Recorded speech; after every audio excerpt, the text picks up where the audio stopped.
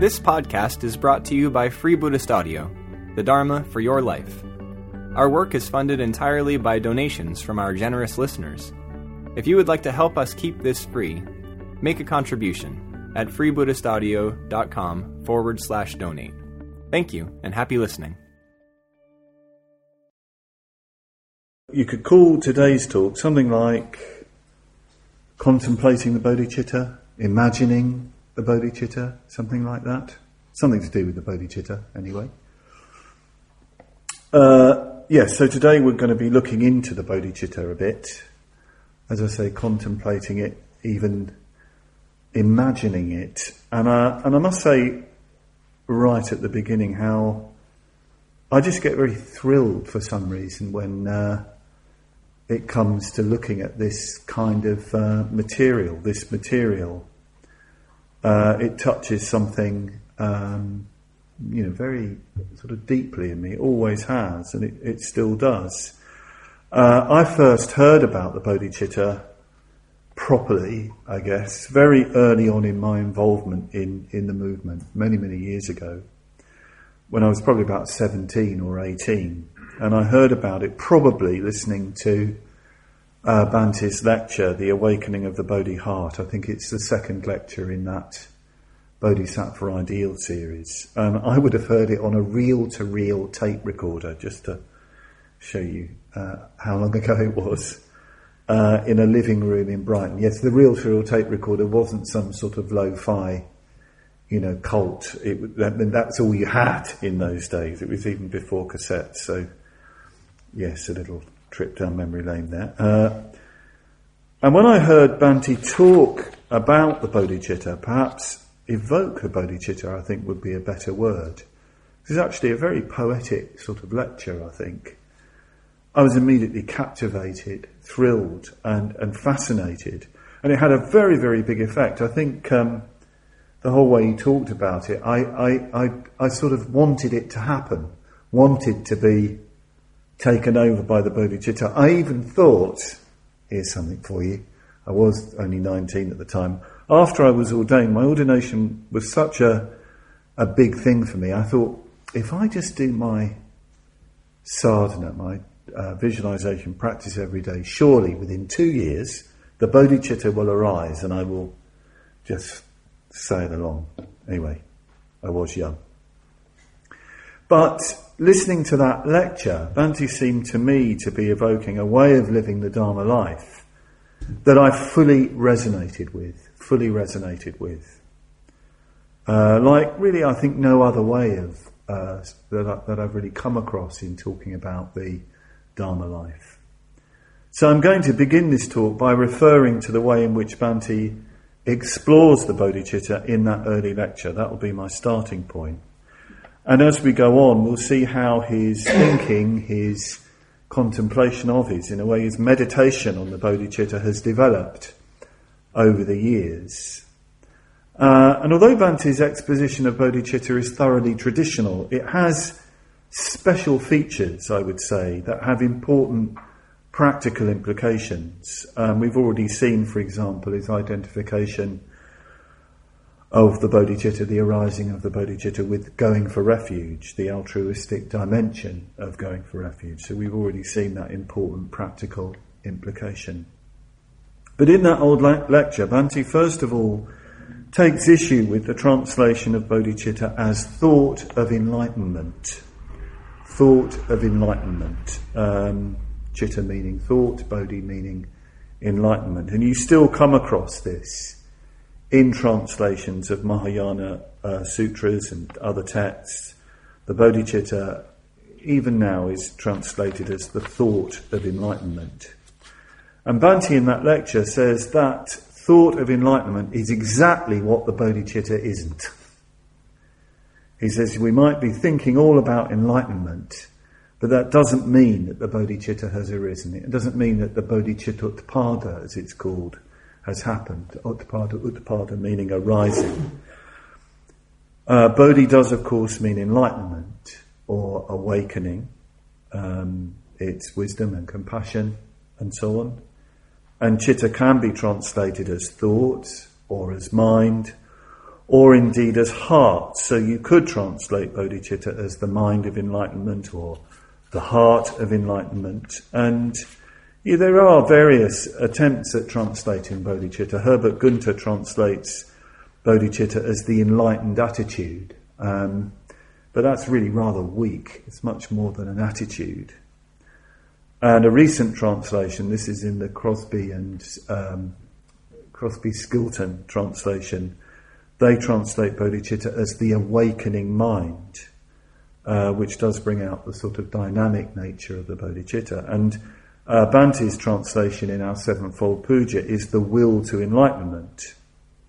Again, bringing out the sort of dynamic, volitional nature of bodhicitta. That the bodhicitta is something that grows and thrives and impels us, and certainly Bhante, regards the volitional nature of the bodhicitta as of being of very great importance, as we'll see as we go on. But whatever translation we use, none of them can be fully satisfactory. None of them can be satisfactory because of the problem of language itself. In that early lecture, Bhante even says that the word bodhicitta is not a good word for the bodhicitta.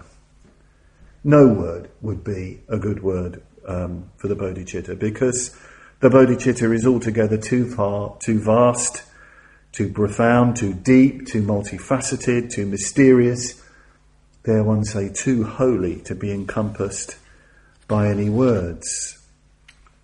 So what we need to do, therefore, is to contemplate the different ways in which Buddhist tradition, Buddhist masters have themselves attempted to evoke the bodhicitta, to ponder the bodhicitta. And especially I want to also consider the way in which Bhante has added to those meditations on the bodhicitta. And we, of course, need to discover the bodhicitta in our actual experience. So in his early lecture on the awakening of the Bodhi heart, Bhante says, the bodhicitta basically represents the manifestation, even the eruption within us, of something transcendental. In traditional terms, the bodhicitta is said to be not included in the 5 skandhas. So the bodhicitta basically represents the manifestation, even the eruption within us, of something transcendental.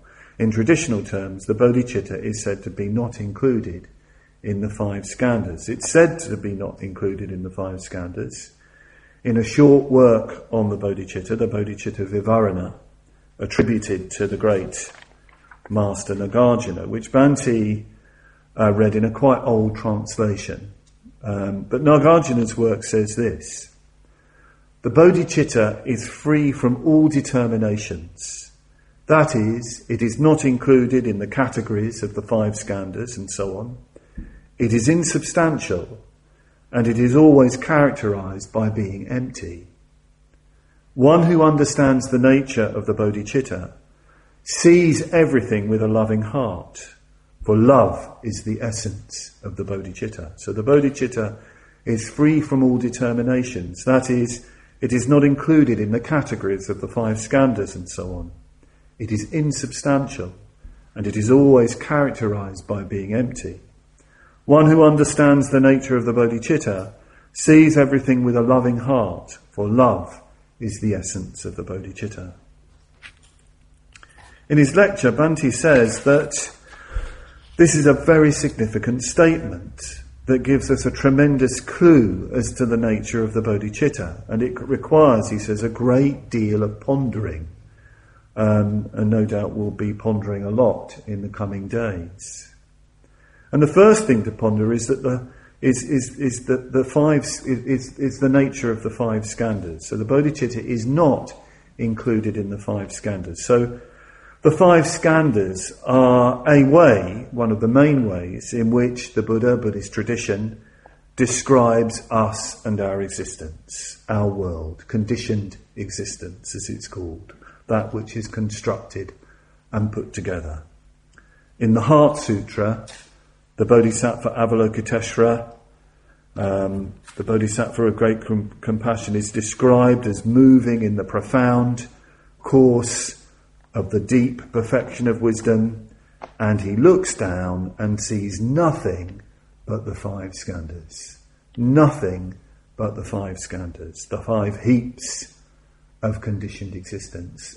Heap is a literal translation of skandha. Skandhas, he sees that everything can be comprised in form, feeling, perception, volition, and consciousness. I'm not going to go into these, but that's what Avalokiteshvara sees. And these 5 skandhas are really the basic categories of conditioned, contingent existence. This is really basic Buddhism. I think in that lecture, Bhante says, if you want to know anything about Buddhist philosophy, you've got to have the 5 skandhas and the Nidana chain absolutely down. That's not the phrase he uses, but you've really got to know them very, very well. But the bodhicitta is not included in any of the 5 skandhas, says Nagarjuna. Bhante says that this means that the bodhicitta is something altogether out of this world, something transcendental. And yet, of course, it is manifesting in an individual. But Bhante says the bodhicitta is not a thought, not a volition. So if we say that it's a volition, we need to bear in mind it's not a volition in any ordinary sense. It's not an idea, it's not a concept. And Bhante said if we must use words at all we can say, and you can see, this is just a stab at it really, all we can say that it is a profound, spiritual, transcendental experience, an experience which reorients our entire being. So when we say that phrase, I rejoice in the arising of the will to enlightenment, don't think of it as anybody's individual will. We're not talking there about the samskara skandha. That's not the will to enlightenment. We're talking about, we're evoking an altogether different kind of will and movement. So it's important to really dwell upon this. The love, the compassion, the generosity that flows from the bodhicitta, that altruism that comes from the bodhicitta, is not the expression of anything constructed or conditioned. It's flowing from, if you like, a profound realization of the empty, transcendental nature of life. It's not your love and your compassion. There's a lovely poem that Bhante just wrote in 1950. It's one of my favourite by him, and it's a very, very simple poem where I think he's really trying to express some very deep reflections, maybe even insights, I don't know, maybe some experience.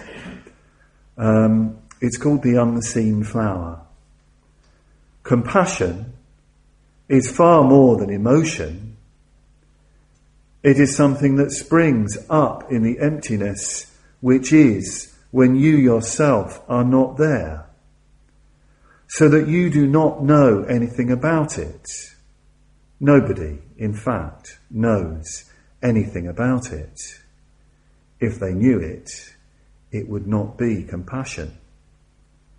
But they can only smell the scent of the unseen flower that blooms in the heart of the void. So trying to sort of get something across through that poem. Bhante also says that because the bodhicitta is not found in the skandhas, the bodhicitta is not individual. If it's without self, if it's insubstantial and empty, how can it be mine? How can it be yours?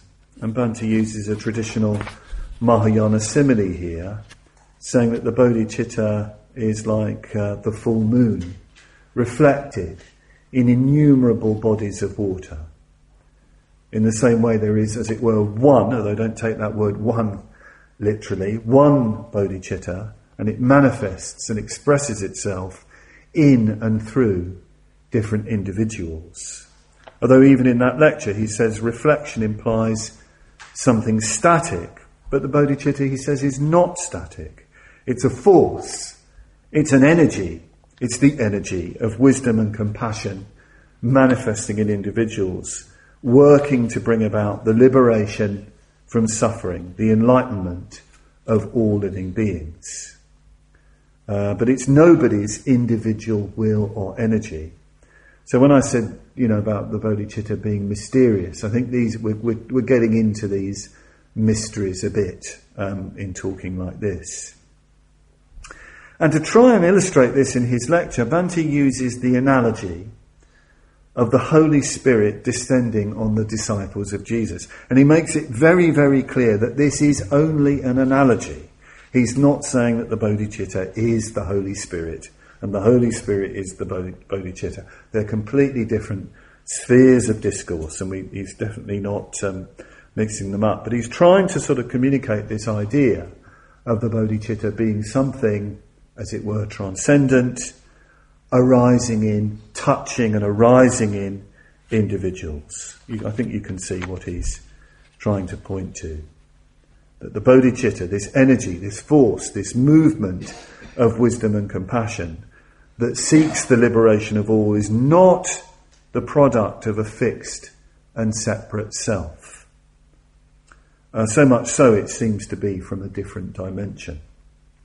And yesterday I ended the talk with that discussion of Bhante's about self and other.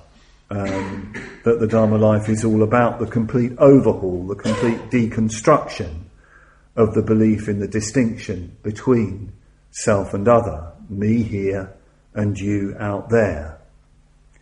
In reality, there is not such a distinction.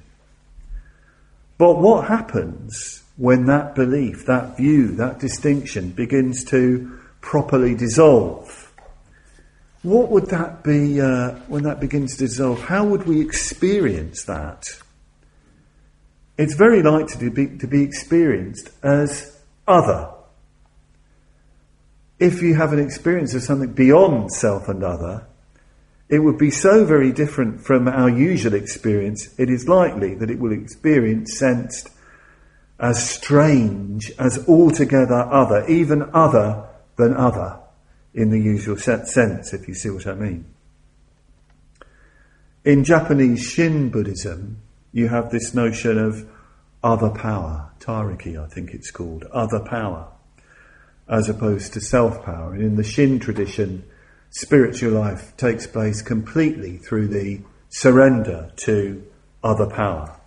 Liberation comes from faith in Amitabha's liberating vow. Even your faith is not your faith. It emanates from Amitabha, which is quite a thought. And other traditions, early Mahayana traditions talk about the Buddha's anubhava, his, as it were, non-dual influence on duality, or adhisthana, blessing, grace, that sort of thing. The Buddha's non-dual influenced experienced in duality. And this can all sound very strange. It can sound very strange to Buddhists, even, this sort of language, even people wondering if people are trying to smuggle in God to Buddhism and all the rest of it. But it's not. It's got nothing to do with the creation of the world or anything like that. It's to do with the framework in which we operate. It's to do with the framework in which we operate. If we start to really dissolve self and other, when a different kind of experience opens up, that is likely to be experienced as other, not other in the usual sense, but something strange and mysterious.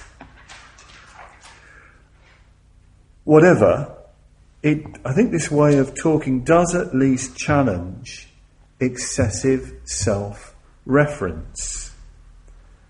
And even the idea of us, we're really doing the Dharma life, which of course is helpful, but it needs to be modified a bit. We know, yes, of course, that we have to make the effort to practice the Dharma. We have to take responsibility for ourselves, for our life, for our actions. The Buddha is very clear. By you must the zealous effort be made. no one can purify another. Of course, we have to really get hold of that very strongly and have a very strong sense of responsibility, of taking responsibility for our actions and so on. But if we look deeply, how much of the Dharma life actually does come from us anyway, if we were to look into it? We practice the Dharma life because of the efforts, just on an ordinary level, of so many other people, of so many other conditions. In fact, how much we're doing it, well, it'd be very interesting to examine how much we are doing it and how much we're actually dependent upon the efforts of so many. Right now, we're here on this retreat. We're sitting in this shrine room at Padmaloka. Well, where does Padmaloka come from? We didn't make Padmaloka. I didn't make Padmaloka. Keep Padmaloka going, but Padmaloka has arisen from the efforts and inspiration of so many people. You know, going back to Sangharakshita and the early community here, so many living beings have contributed to Padmaloka and still contribute to Padmaloka. The talk that I'm giving, I couldn't give this talk if I hadn't encountered Sangharakshita, if Sangharakshita hadn't been part of the Buddhist tradition and so on and so forth. I couldn't give this talk if I wasn't, living with my fellows at Padmaloka and their influence on me and so on and so forth. The web of conditions is really quite extraordinary. The number of people involved, going right back to the Buddha, through the great teachers to Sangharakshita and so on. So many other forces enable us to live the Dharma life. And perhaps too there is something, as it were, unseen and unknown affecting us and influencing us. And I think this way of looking at the Dharma life also guards against grasping after spiritual experience and personal attainment. It's very interesting, in the Heart Sutra, Avalokiteshvara says, attainment too is emptiness. Attainment too is emptiness. It doesn't mean that attainment is a black hole, but it's saying it's impossible to ascribe attainment to self or other. That's just laughable. Those notions do not apply. But I think we need to see how this might look in someone's actual experience. If you can use the word experience here, even the word experience implies self and other. And recently Subhuti has published another paper arising from his conversations with Bhante, which I really would encourage you to read. I was sort of tempted just to study this paper on this retreat, but maybe we can do that at another time. But this paper is called A Supra-Personal Force or Energy Working Through Me. And really it's all about the bodhicitta, I would say. And one of the things he does in that paper, Subhuti, is reflect on a particular event, a highly significant event in Bhante's life. And that took place in India on and around the 6th of December 1956. And the event took place in Nagpur, in central India. And Bhante had gone there. That's a whole story in itself, how he ended up in Nagpur on that particular day. He'd gone there to teach the newly converted Buddhist followers of Dr. Ambedkar the Dharma. This was only 6 or 8 weeks after the Great Conversion, held in Nagpur. So Nagpur then had a huge new Buddhist community, hundreds of thousands of people, very eager to hear the Dharma. But very soon after his arrival, after Bhante's arrival, the news came that Dr. Ambedkar had died in Delhi, suddenly. And the effect of this on the new Buddhist community was catastrophic. Dr. Ambedkar's followers were incredibly devoted to Dr. Ambedkar, to Baba Sahib as they called him, because of course he'd led them, was leading them out of the slavery of untouchability, the hell of untouchability. And Dr. Ambedkar's death was a terrible blow. There really was this sense of they had that Dr. Ambedkar was their leader, their refuge, their protector. He really was like that for them. So there was this tremendous sense of suffering in this new, vulnerable Buddhist community. Let's hear Bhante's account of what happened. This is from this book, Dear Dinu. It's in a letter to a friend of his named Dinu Dubasha, a woman friend of his who lived in Bombay, Bhante was quite close to. And it was very soon after the event, so it's very fresh and direct. You can also read a more extended account in The Sign of the Golden Wheel, well worth reading. But let me just read from this letter.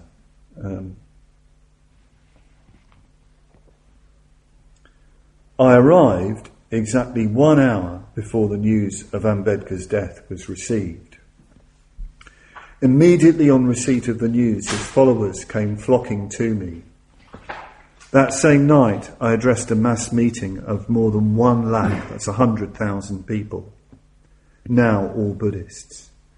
It was really a touching sight to see them all shedding tears for their lost leader. In my speech, I emphasised the fact that his work must go on and Buddhism be propagated more vigorously than ever. To cut a long story short, in the course of 4 days, I addressed nearly 30 mass meetings, and I think I can say without vanity that I created a tremendous impression. Dr. Ambedkar's followers told me that they felt my being there at that critical juncture was a miracle, and that I had saved Nagpur for Buddhism. At first, people felt that the end of the world had come, but after listening to my speeches, which were very strong indeed, they felt full of hope and courage and determined to work for the spread of Buddhism. On the last day of my visit, I gave no less than 11 lectures. The last meeting was held at 1:30 in the morning, when 15,000 people were converted to Buddhism. My own spiritual experience during this period was most peculiar. I felt that I was not a person, but an impersonal force. At one stage I was working quite literally without any thought, just as one is in samadhi.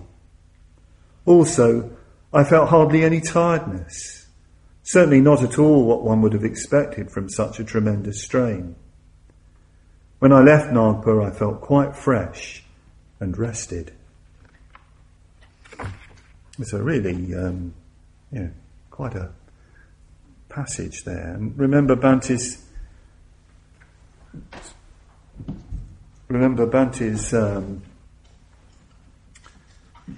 remember him telling us, some of us in the very early days, and he told us an account of this, how it all just flowed and how fresh he felt in doing that. And he said, he'd have this experience of giving talks and there would be no thought. It was just happening. Notice too in the passage that he says at one stage, here we are. At one stage I was working quite literally without any thought, just as one is in samadhi, making it clear that samadhi, deep, thought-free meditation, is not something that happens simply in sitting meditation, but something that can happen when you readily respond to the needs of others. And notice too that phrase, my own spiritual experience during this period was most peculiar. I felt that I was not a person, but an impersonal force. I felt that I was not a person, but an impersonal force. So I would imagine there's no sense then of him doing the work. There's no unhelpful self-consciousness.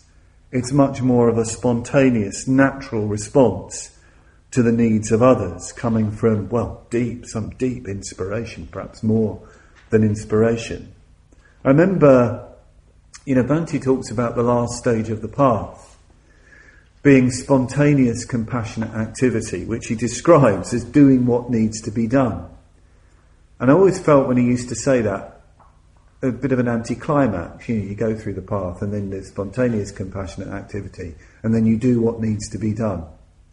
And I realised that little phrase is actually really very profound. in the way I understand it, doing what needs to be done, there is nothing between you and others and what needs to be done. There's no defilement, no attachment, no aversion, no delusion. So you do what needs to be done. There's no doubt about what needs to be done. Very profound. I should be clear here in quoting this passage from Bhante where he describes himself as an impersonal force. He's not making any claims here that this is the bodhicitta and he's a bodhisattva. He's not doing that. He's just describing his experience. But to me, it does suggest the descriptions of the bodhicitta as a trans-personal force of goodness in the world, and perhaps gives us a little glimpse about how what it might be like to me. That's my reading of it. So this idea of something greater, bigger, something vast, as it were, working through him, Bhante is also expressed in another way, in another place, in a very good little pamphlet called My Relation to the Order, where Bhante is talking about his relationship to the order. Bhante says that he really wasn't the best person to start the order, to start a new Buddhist order. And this is not, by the way, false modesty. He had so many disadvantages, he said, and there were so many obstacles. And when Subhuti talked about this with him recently, Bhante sort of kind of chuckled and sort of underlined the point that really, he wasn't the best person to do it. He was doing what needed to be done. And he says in My Relation to the Order that actually he didn't think that he really started the order at all, because he says in that pamphlet, he says this: there are times when, far from feeling that it was I who took on the responsibility of founding the Western Buddhist order, I feel it was the responsibility that took on me. There are times when I am dimly aware of a vast overshadowing consciousness that has, through me, founded the order and set in motion our whole movement. So I feel it was the responsibility that took on me. And again, when Bhante says this, he's not making a claim. In fact, the opposite is going on. He's actually being modest. And he really does mean it when he talks about his limitations. And it doesn't necessarily make life easy, if you get taken up by something like this. In that new article of Subhuti quotes from a letter that Bhante wrote, in which he quotes one of his own poems, a poem which just came out spontaneously, unusually for him. I'll just read it because, again, it underlines this point. I may also say that in recent years, on looking back over the history of the FWBO Triratna, I have been amazed at what has been accomplished. At the same time, I have felt, or rather seen very clearly, that it has not been accomplished just by me. It was as though a supra-personal energy or force was working through me, an energy or force for which, in a way, I was not responsible. I have given expression to this feeling or realization in my poem, The Wind, which I quote for your benefit. The wind. A wind was in my sails. It blew stronger and fiercer hour by hour. I did not know from whence it came or why. I only knew its power.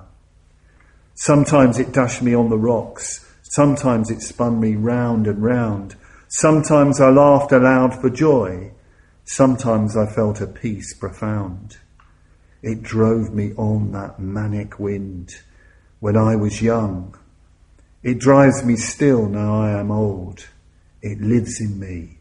Its breath, my breath. Its will, my will. So when we consider these and other experiences of Bhante, we can see why he would regard the arising of the bodhicitta as something that would be far more likely to arise in a spiritual community, because that's something that he started some years after that Bodhisattva ideal lecture. He started to talk about why indeed he's devoted his life to the creation of a spiritual community in order. We can also see why he would regard the Bodhisattva as not being one person, but the Bodhisattva being really the creation of a spiritual community. So we can also see why he regards the 11-headed and 1,000-armed Avalokiteshvara as the symbol of the order. It's very interesting. I think that way of pondering the order or experiencing the order emerged for Bhante on a solitary retreat, strangely enough. That he took a year off at one point where he was in a chalet down in Cornwall on a cliff top, and he had a very vivid sense of the order. Even it was a very small order then, even though the order was far away, but he had a very vivid sense of order members being around him and of the order. And it was out of this retreat, I believe, he started to talk about the order as Avalokiteshvara. He started to recommend that we do a practice called the Order Metabhavna, which happens these days on the first Saturday of every month at 5 o'clock local time. All order members doing the metta for one another throughout the world. And, you know, given the numbers in the order now, in a way you have to start dipping into the order in a much more in a sort of transpersonal sense. I want to contemplate this image of the 11-headed and 1,000-armed Avalokiteshvara a little. It's actually rather a bizarre image in many ways, and perhaps it's more of a sort of literary image, an image of the imagination, obviously images are, rather than something that you can successfully depict. The depictions of this figure always look rather clumsy, I feel. But it is an image that points to a particular quality of consciousness, a consciousness that transcends individual and collective. So let's remind ourselves of the story. Avalokiteshvara, Mahakarunika, the greatly compassionate one, was a great yogi, a great meditator. That's why he wears that deer skin. And he took the Bodhisattva vow in front of his teacher, the great red Buddha Amitabha. And he took the vow in a particular way, in a particularly intense and fervent way. He vowed that if before his enlightenment he thought for even a moment of giving up on others and devoting himself to his own welfare exclusively, if he thought that for a moment, just a second, then may his head break into 10 pieces and his body break into 1,000 fragments.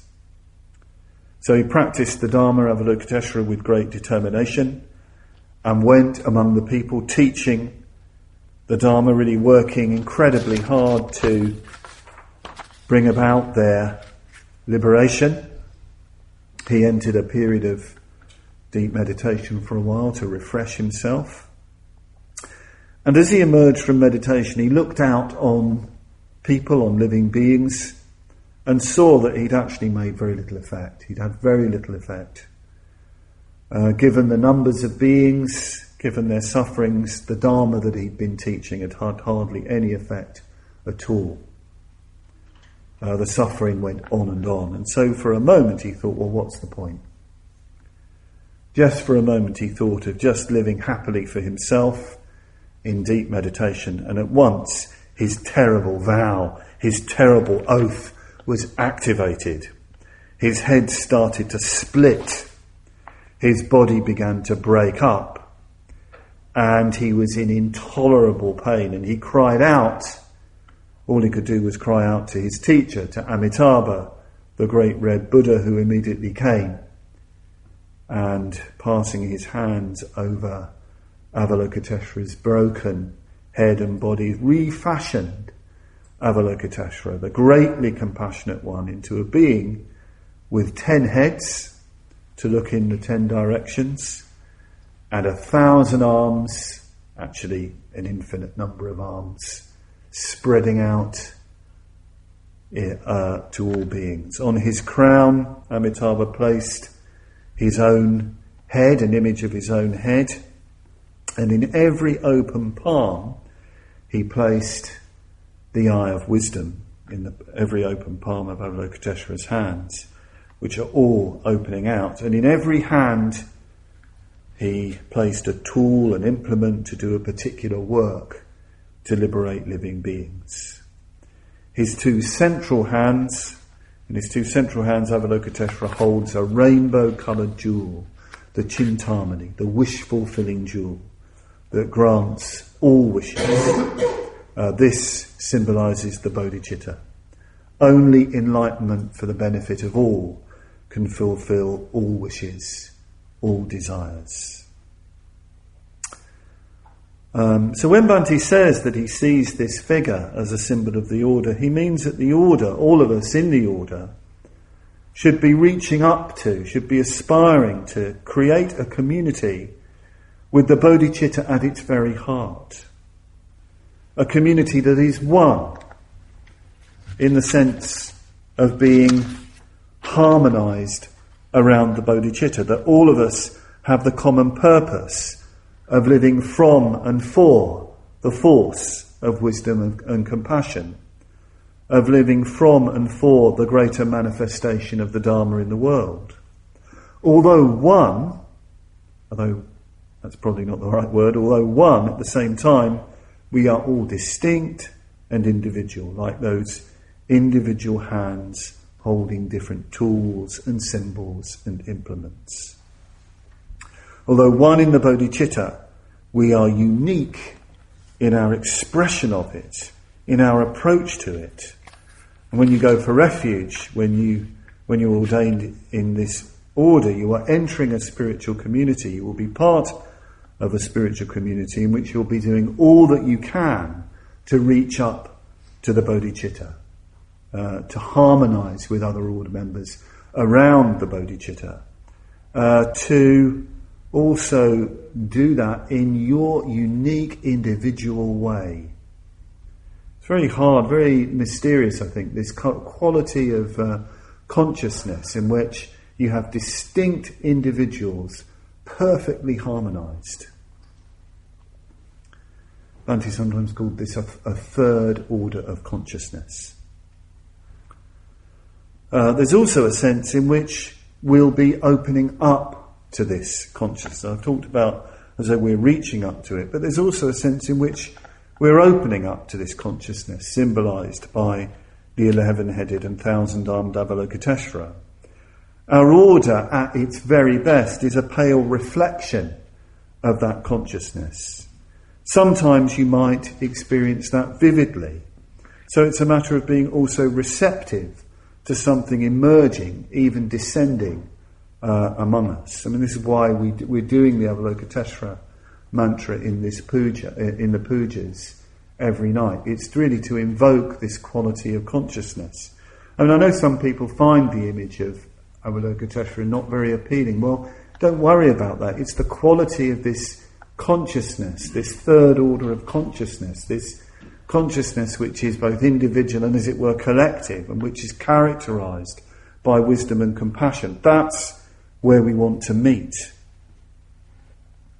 So over the next few days we'll be looking at some of the ways in which we can work on ourselves and with each other to open up to the Bodhicitta, to the 11-headed and 1,000-armed Avalokiteshvara, to the supra-personal spiritual force.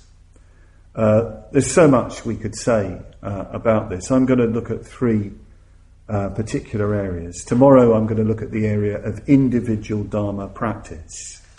Practice especially meditation and mindfulness. As well as having this 11-headed and 1,000-armed formed, Avalokiteshvara, we need to remember, gives the Heart Sutra, which is that sort of essential sutra which communicates the ultimate depths of the Dharma. So the compassionate activity comes out of those depths, and the compassionate activity also takes us to the depths. And perhaps we need to reflect on that little maxim of Bante's that he wrote very, very early days. The activity of emptiness is compassion. So we're going to look at individual Dharma practice.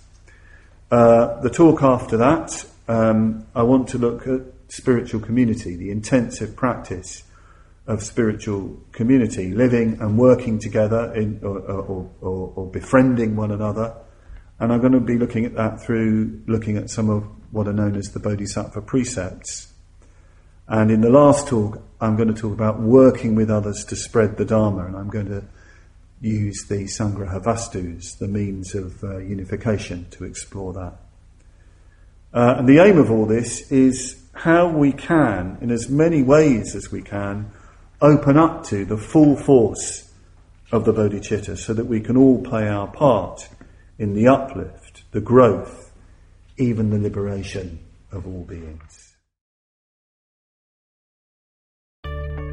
We hope you enjoyed this week's podcast. Please help us keep this free. Make a contribution at freebuddhistaudio.com/donate. And thank you.